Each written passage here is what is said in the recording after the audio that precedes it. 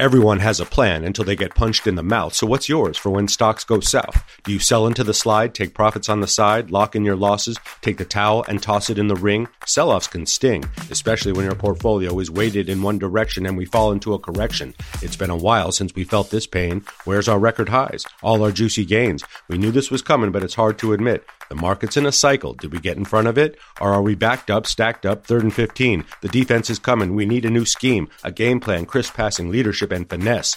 We need a quarterback for the Investopedia Express. And we got one this week, a Super Bowl champion. Eli Manning joins the show in just a little bit, but roll down the window because sentiment stinks right now in the stock market. U.S. equity markets are coming off their worst week in nearly 2 years and headed for more losses as we start the week. Both the S&P 500 and the Dow Industrials closed out their third straight week of losses last week, down 5.7% and 4.6% respectively. And the NASDAQ Composite plunged 2.7% Friday and 7.6% for the week, its worst weekly decline since March of 2020. The NASDAQ is down more than 14% from recent all-time highs, and those were just a few weeks ago. That, fellow passengers, is a technical correction. Open up the hood on the NASDAQ Composite Index, and it's even worse. More than 70% of NASDAQ stocks have fallen at least 20% from a recent high, which means they're technically in a bear market. More than half of NASDAQ stocks are down 40% or more. There's no animal name yet for that kind of tumble, but we're going to call it a swan dive for now and add it to the Investopedia terms library. Netflix, one of the best performing stocks of the past 10 years, fell nearly 22% on Friday, its worst day since 2012. Shares of Amazon posted their worst week since 2018, and they're down 20% from all-time highs. It's even worse for small-cap stocks. There are 32 Russell 3000 stocks down 50% or more from their 52-week highs, and the short sellers are circling, betting on more declines. The short interest in those 32 small caps as a percent of total float is above 25%. Remember this simple math as we see losses mounting across the stock market. If your investment is down 25%, you need a 33% return to break even. If your investment is down 50%, you need a 100% return to break even. If your investment is down 75%, you need a 300% return to break even. I'm not saying we're going there. I have no idea. But as we think about our thresholds for losses, keep that math in mind. How much can you take? You can always put stop losses into your stocks, ETFs, or mutual funds, and you can always keep your eyes out for bargains to add to your watch list amid a sell-off. But know your threshold. Tech stocks, as Liz Young explained to us just a few episodes ago, are super sensitive to rising interest rates, especially as their growth rates are slowing down. Netflix is a classic example of that, but so is Peloton, where shares have fallen 84% since their highs in 2020. Peloton makes bikes and treadmills powered by technology, and growth skyrocketed amid the pandemic. But demand has waned, and now there are rumors that the company is halting production and preparing for layoffs. Have we seen this before? Many, many times. But let's take a little trip into railroad history for a good example, flagged by our pal Jamie Catherwood at Investor Amnesia.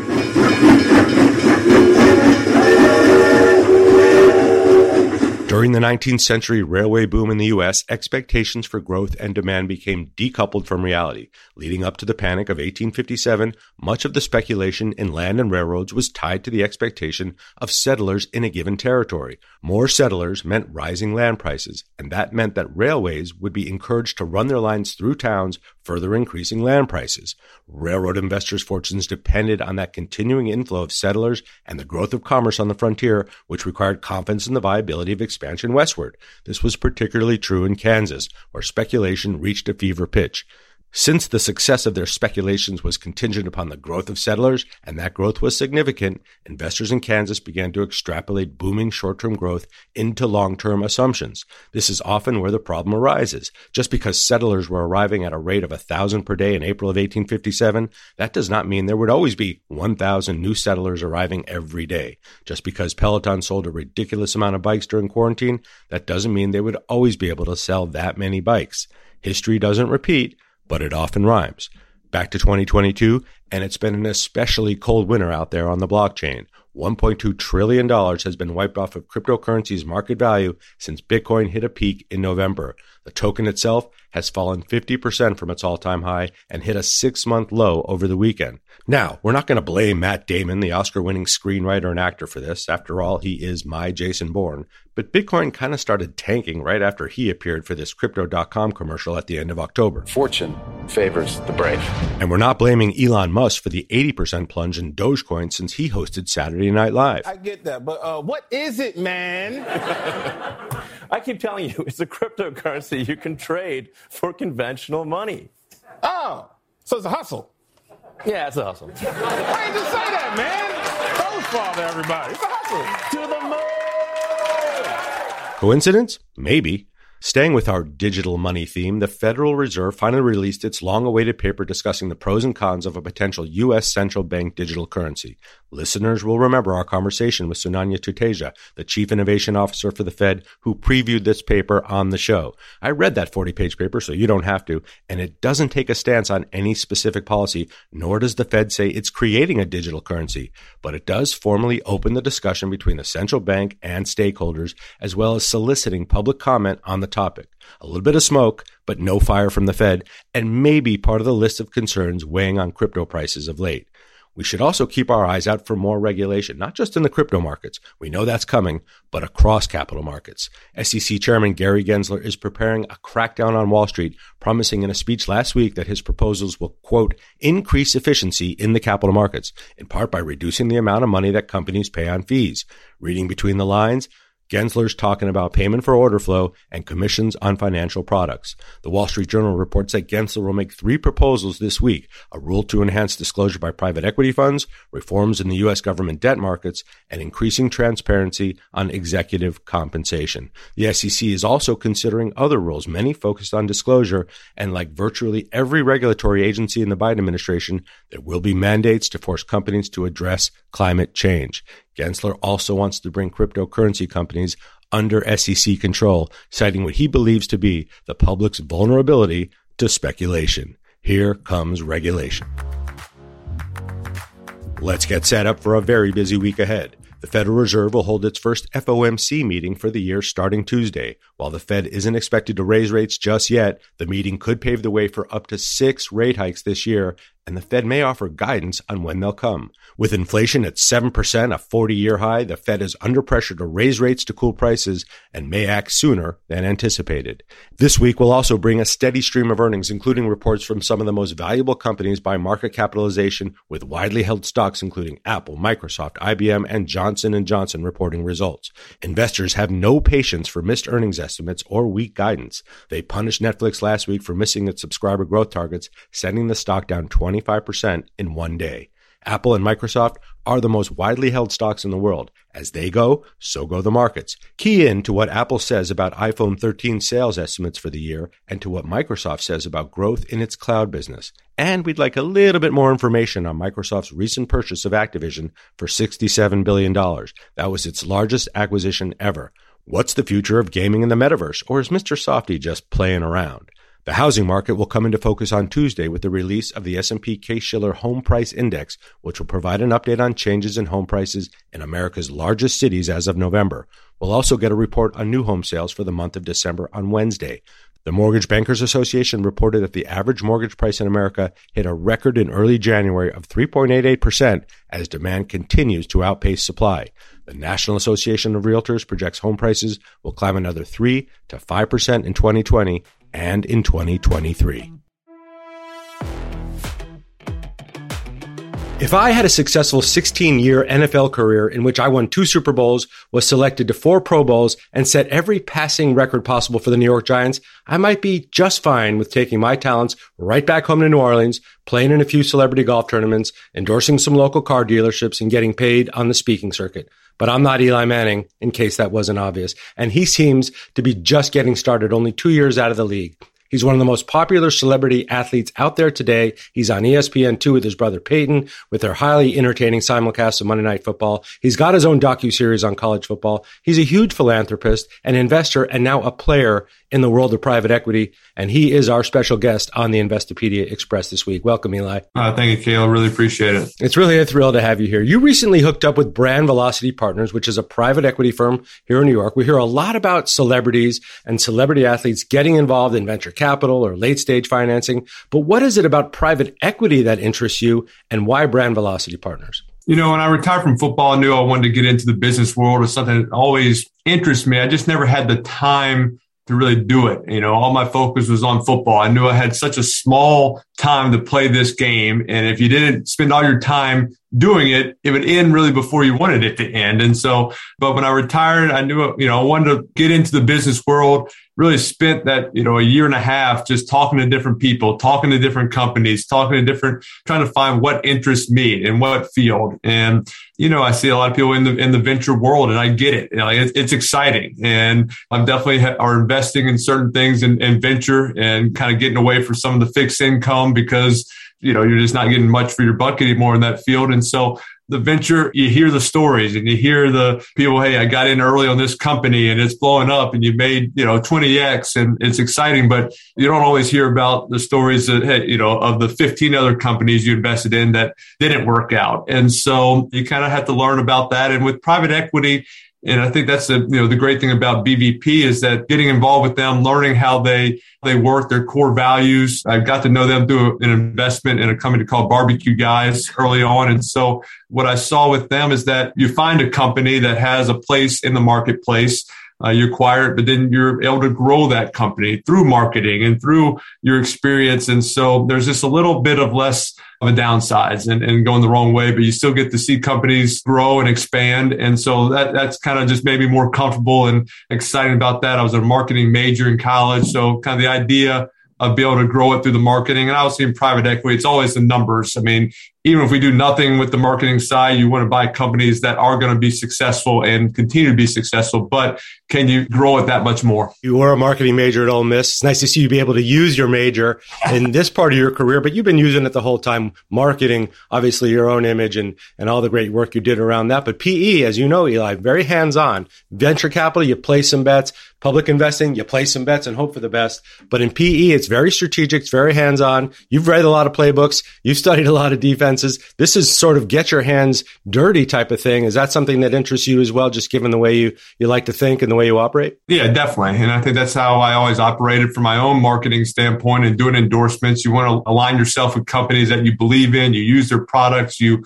believe in their values of what kind of business they are and company. And so I think it's the same thing for BVP and us. It's looking at companies that align with our core values, align with companies, that, hey, we get along with the people, with the owners. We understand what they've been doing, how they treat people, and how we want to grow their company and being on the same page. And so I think it is, like you said, getting involved, getting to know the people and giving back to the employees. And that's the one thing that attracted me to BVP is they have this share the gains program where 10% of our carried interest goes to the employees. And so that resonated with me so much, just becoming from a team aspect and an organization in football. Like when you win a Super Bowl, it's not just the players and coaches that get that Super Bowl ring. It's the equipment managers. It's people in the cafeteria. It's people work in the training room and the film room. All those people get a ring. All those people are involved in that championship and get to say, hey, remember when we won a championship back in 2007? They all get to say that. It's not just the players, it's everybody in that organization. So you want the whole company all working together, all coming together, excited about the growth and the advancement and the success of the company they're working for. That's not very usual, folks, listeners out there. PE is usually not giving money back to employees. They're looking for ways to cut costs. So a very unusual and interesting model at BVP. And you mentioned Barbecue Boys, one of your first investments there. What brought you to that investment? It's investing in what you know. I assume you're pretty good on the grill, but also you had some friends and folks who kind of turned you on to that investment as well, right? Yeah, well, it got started just because they're a Louisiana-based company based in Baton Rouge. We grew up in Louisiana. So, it was brought to us just by, a connection at BVP who knew my agent. And so just the idea of this is Louisiana company. We know the Mannings from Louisiana, love you to look at this. And so my team and people who I've used to help me in my investing world as I was playing that I've stayed on with, looked at it, liked the idea. So all of us, my brothers, my dad, all invested in it. And then a year later, we're asked to be brand ambassadors for it. And obviously, it just made sense. And again, it's about aligning with the company that you believe in. It's barbecue grills. It's really outdoor living. And so that's, something we grew up outside. Hey, the grill's on, you're cooking burgers, you're having chicken, you have friends over, you're playing pickup basketball and football in the front yard and swimming. And you just saw that people still do that, especially now during this pandemic, is you're investing in your homes. Who's out there in the celebrity athlete world that you grew up watching or you sort of admired from afar and you said, I kind of want to model my sort of post-playing career after what they're doing as investors? Who's out there for you as a North Star? I think obviously what Steve Young has done in private equity, he's kind of set the tone and really set the standard from that way. I think not only mentioning 49ers quarterbacks, but Joe Montana has done a great job and talked to him. And he's obviously gone more in the venture world, but been successful. And so, so I think those are two of them that I think have done great. And so, I think it's just really trying to find something that you're passionate about, something you want to work towards, you like working and learning about. And that's the thing for me. I enjoy learning about private equity. And a lot of it has just been, being on calls, taking notes, finding, hey, how do I learn more? How can I read? Is there a fellowship? Is there some things I can get caught up to speed on some of these terms? So I enjoy that process. When I play football, I enjoy watching the film, learning about defense and that grind. So it gives me something that, hey, I have a lot to learn. I'm new to this, but I need to learn the words and the meanings and the sayings so I can have a better feel for what y'all are talking about and eventually kind of bring my own knowledge to the game and be able to have a better say in what's going on. Yeah, I mean, I have a great website to recommend to you that has all these investing and finance terms for free. We've been around since 1999. So anytime, Eli Manning, you want to come check out Investopedia, the door is wide open. And you earned a lot of money in your playing career. And I mean, you earned it with your resilience, the consecutive game streaks, the sacks, the triumphs, the Super Bowls. You also had the benefit of guidance from your dad and your brother who played in the league. But what do you wish you knew financially when you started out that you know now that you're retired? I think I did a good job with my finances and understanding that I didn't know a whole lot about it and that I needed to have a strong team to look after me and helping me kind of guide through that time. It's a different deal when all of a sudden you're 23 years old and you all of a sudden you kind of get that first paycheck and you're like, what do I do with this? How do I, use this the right way and get it into the right, whether it's stocks or it's an index fund and those things is, how do I invest in the right things? And being a celebrity and being in the spotlight, it can be good. You can get access to a lot of things, but people have access to you and you can kind of get some great opportunities and you can get some terrible opportunities. And that I didn't know the difference between those two. And so, I brought it to my team who I trusted and my guys and let them vet it. It could be from a great friend of mine who gave me this idea. And if my guy said, hey, I don't like it, then I told my guy, hey, it's not for me. Thank you very much. Thanks for bringing it. But, you've got to be smart with that. And so I think it's just about understanding at that stage when you're young, you're making money, there's money coming in. You don't have to be risky with your money. My dad used to always say, you can never go broke making a profit. And a lot of it, he was talking about football, just saying, hey, take completions, find completions, be smart with it. And hey, you'll take your shots.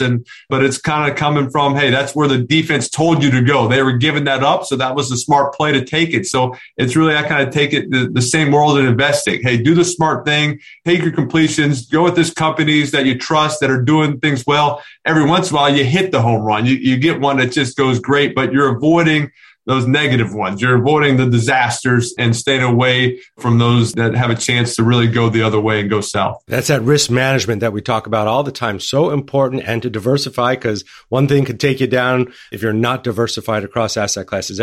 Folks know that, but it's so hard to pay attention to that when you're watching and you're having that fear of missing out, watching other people make those gains. Our listeners will remember we had Joe McClain on. He's a financial advisor to celebrity athletes. And the thing, Eli, that he said that resonated with me so much was young people, especially young people coming into money, don't know what it costs to be them.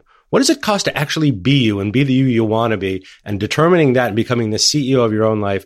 So important. I want to talk a little bit more about financial literacy for pro athletes, because it's a big deal. And these are, in a lot of cases, young people. You were 23, but a lot of folks are 18, 19, coming into pro leagues now, or even the college athletes getting paid.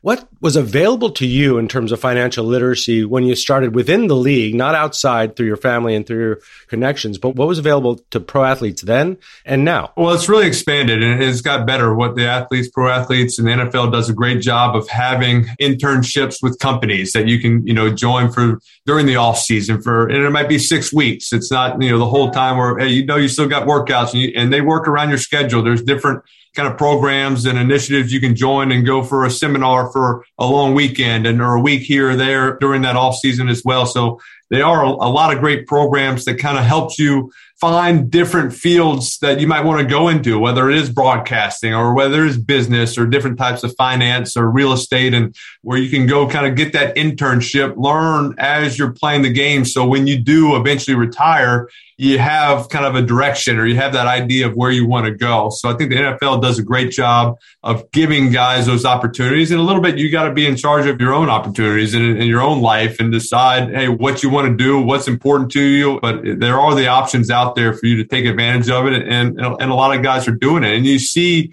more guys, especially in basketball, you see that they are getting involved more in businesses and starting companies and teaming up and getting their investments on track while they're still playing. It used to be like, hey, don't let anyone see you do anything besides your job and your football. But now there are opportunities and it's about being smart. If you can get, teamed up with the right people, there are ways to do both of them and do both well. Finding the right team, though, so important in that aspect and in every aspect of your life and career. So let's take it back to Ole Miss. If you were in college now, back at Ole Miss, and you were in marketing major like you were, and now that college athletes can get paid for their likeness, what NFT would you create of yourself if you could and sell? This should be an easy one for you because you were that marketing major and you already had a celebrity profile by the time you were playing college ball. I think you have to be very careful with the NILs and with the college football. And I think there are examples where if you think you're going to be a great player and you have a chance for an NFL life, you got to be careful all of a sudden taking these little deals and taking little monies here and there, being overexposed and get connected with things for some money. But all of a sudden you get to the NFL and you wouldn't have the same opportunity with endorsements. You kind of blown through some relationships. So it is a little scary in that sense. I think you look at Trevor Lawrence or somebody, if they had that going and if he took some NILs and got it, and all of a sudden, he might not be making the same money off the field that he is now. And so I think it is dangerous and you have to be careful. I think also for me, this personally, I think as an athlete, you got to earn, I see it in the NFL, like you don't want to all of a sudden come in the NFL as a rookie and start doing tons of endorsements and being all over the place. You got to earn the respect from your teammates, from everybody that you're doing it on the field before you can kind of do it off the field and be that face of different companies. And so I get worried about in college that if all of a sudden these guys that haven't earned it on the field and coming in, they're making money and they're in billboards and they're doing car deals and they're talking about the other stuff instead of, hey, are you in your playbook? Are you amongst the team? Are you earning the respect from that left tackle? He's not getting paid anywhere, but he's protecting you as a quarterback. And so I think it's really about at that stage in college, hey, invest in yourself, believe in yourself, work on your skills to eventually, hopefully make it to the professional level where you'll get compensated very well and have a greater opportunity for marketing deals. But I think if you are, you do have earned it and you're a junior and you've played 2 years and you've been at the same program and there is an opportunity to do, make a little money, I think it's great to do it. But I would also probably invest, be a little bit more conservative and not create my own NFT, but maybe, get into a stock, get into an index fund, something like that. What's the best investing advice you ever received? And do you remember who gave it to you? Talked about it a little bit before, just with my dad, you never go broke taking a profit. It just resonates for so many things. And it's just more than just investment, but just kind of a way of life in a sense. Don't bite off more than you can take and just it's about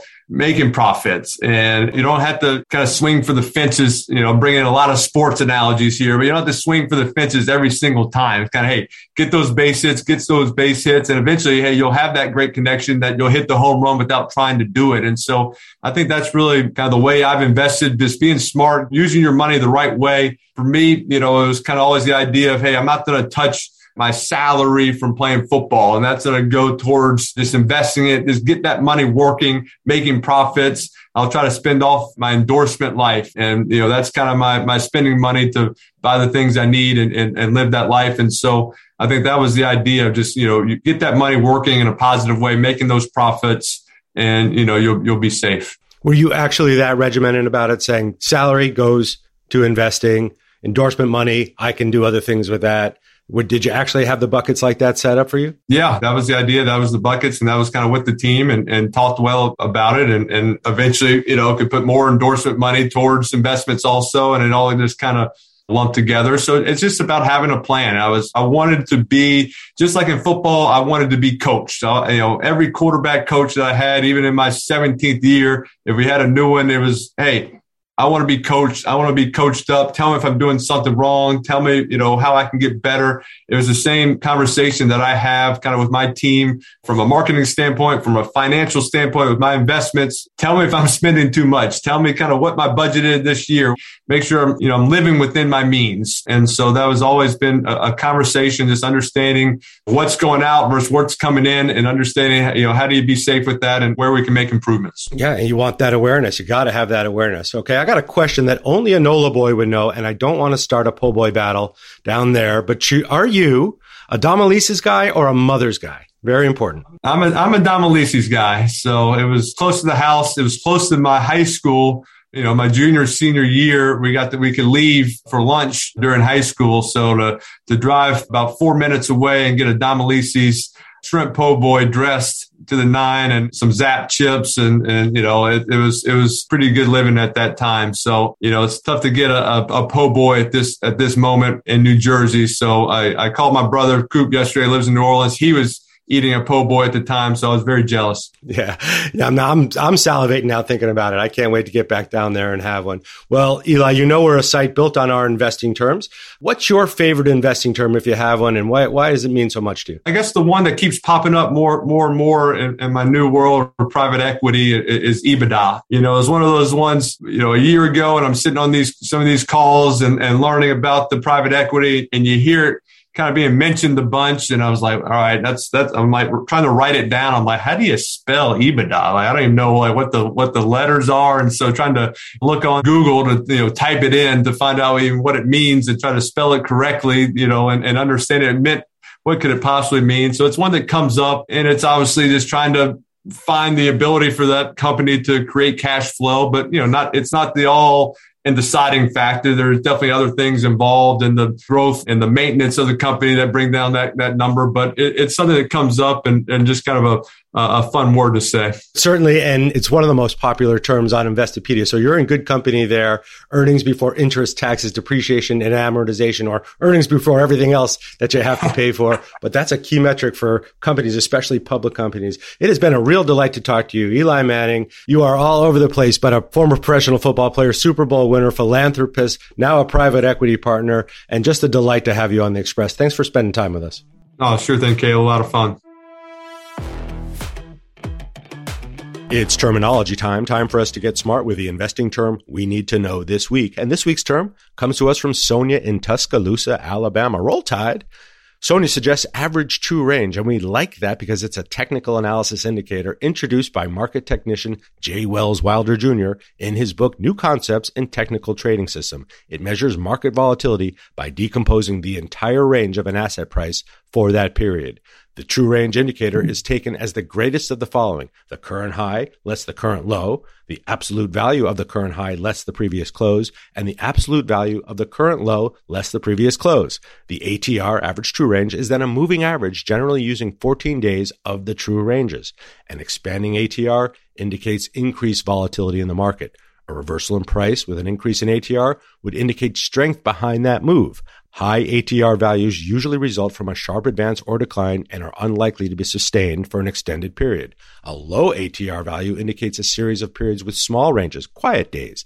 These low ATR values are found during extended sideways price action, thus the lower volatility. A prolonged period of low ATR values may indicate a consolidation area and the possibility of a continuation move or a reversal. Good suggestion, Sonia, from Tuscaloosa, Alabama. We love a good technical analysis term around here. We're sending you a pair of butter-soft and elegant Investopedia socks for you to wear on your next saunter down to the Riverwalk along the banks of the Black Warrior River.